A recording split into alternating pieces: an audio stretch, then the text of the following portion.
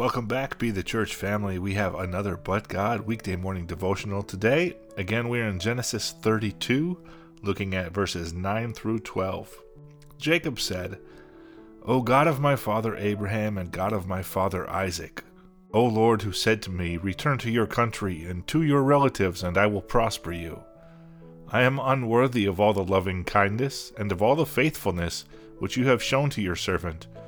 For with my staff only I crossed this Jordan, and now I have become two companies.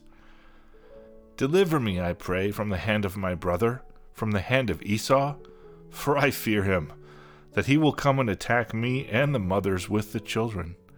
For you said, I will surely prosper you and make your descendants as the sand of the sea, which is too great to be numbered.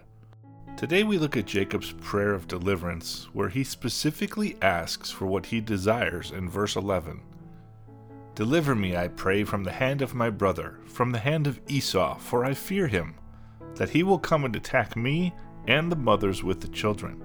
There's a positive lesson to be learned from this part of the prayer. Yes, it's whiny.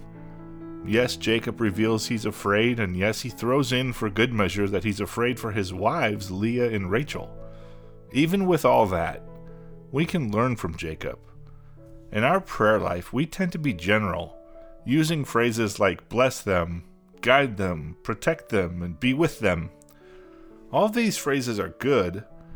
However, they're just general blessings or general supplications that are not specific.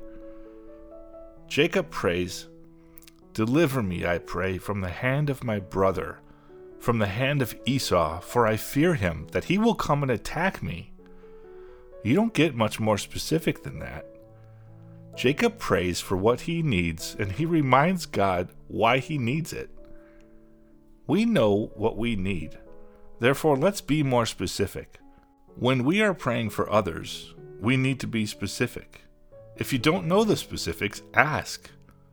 Yes, God knows the specifics, but all prayer is meant to draw us closer to God and His creation. His greatest creation is us. Therefore, if we get to know others and their specific needs, and then pray for their specific needs, we grow closer to God. In fact, Jacob grows so close to God through these trials, travails, and prayers that by the end of this chapter, he wrestled with God. Jacob even says, I have seen God face to face, yet my life has been preserved. That's in Genesis 32, verse 30. That is the intimacy God desires from us. Therefore, let's dive deeper into a relationship with Him. Let us use words and phrases like deliver me from ... heal me from ... save us from ... The only way to know what to pray for is to ask and listen. So I ask all of you, what are your struggles? What do you need to be delivered from? What are your fears? These prayers are specific to you, not your family, not your spouse, not your brother, not your sister. All those things are important to pray for. But I want to know you. Please let us pray for your specific needs so that I can use words like Jacob and be an intercessor for you.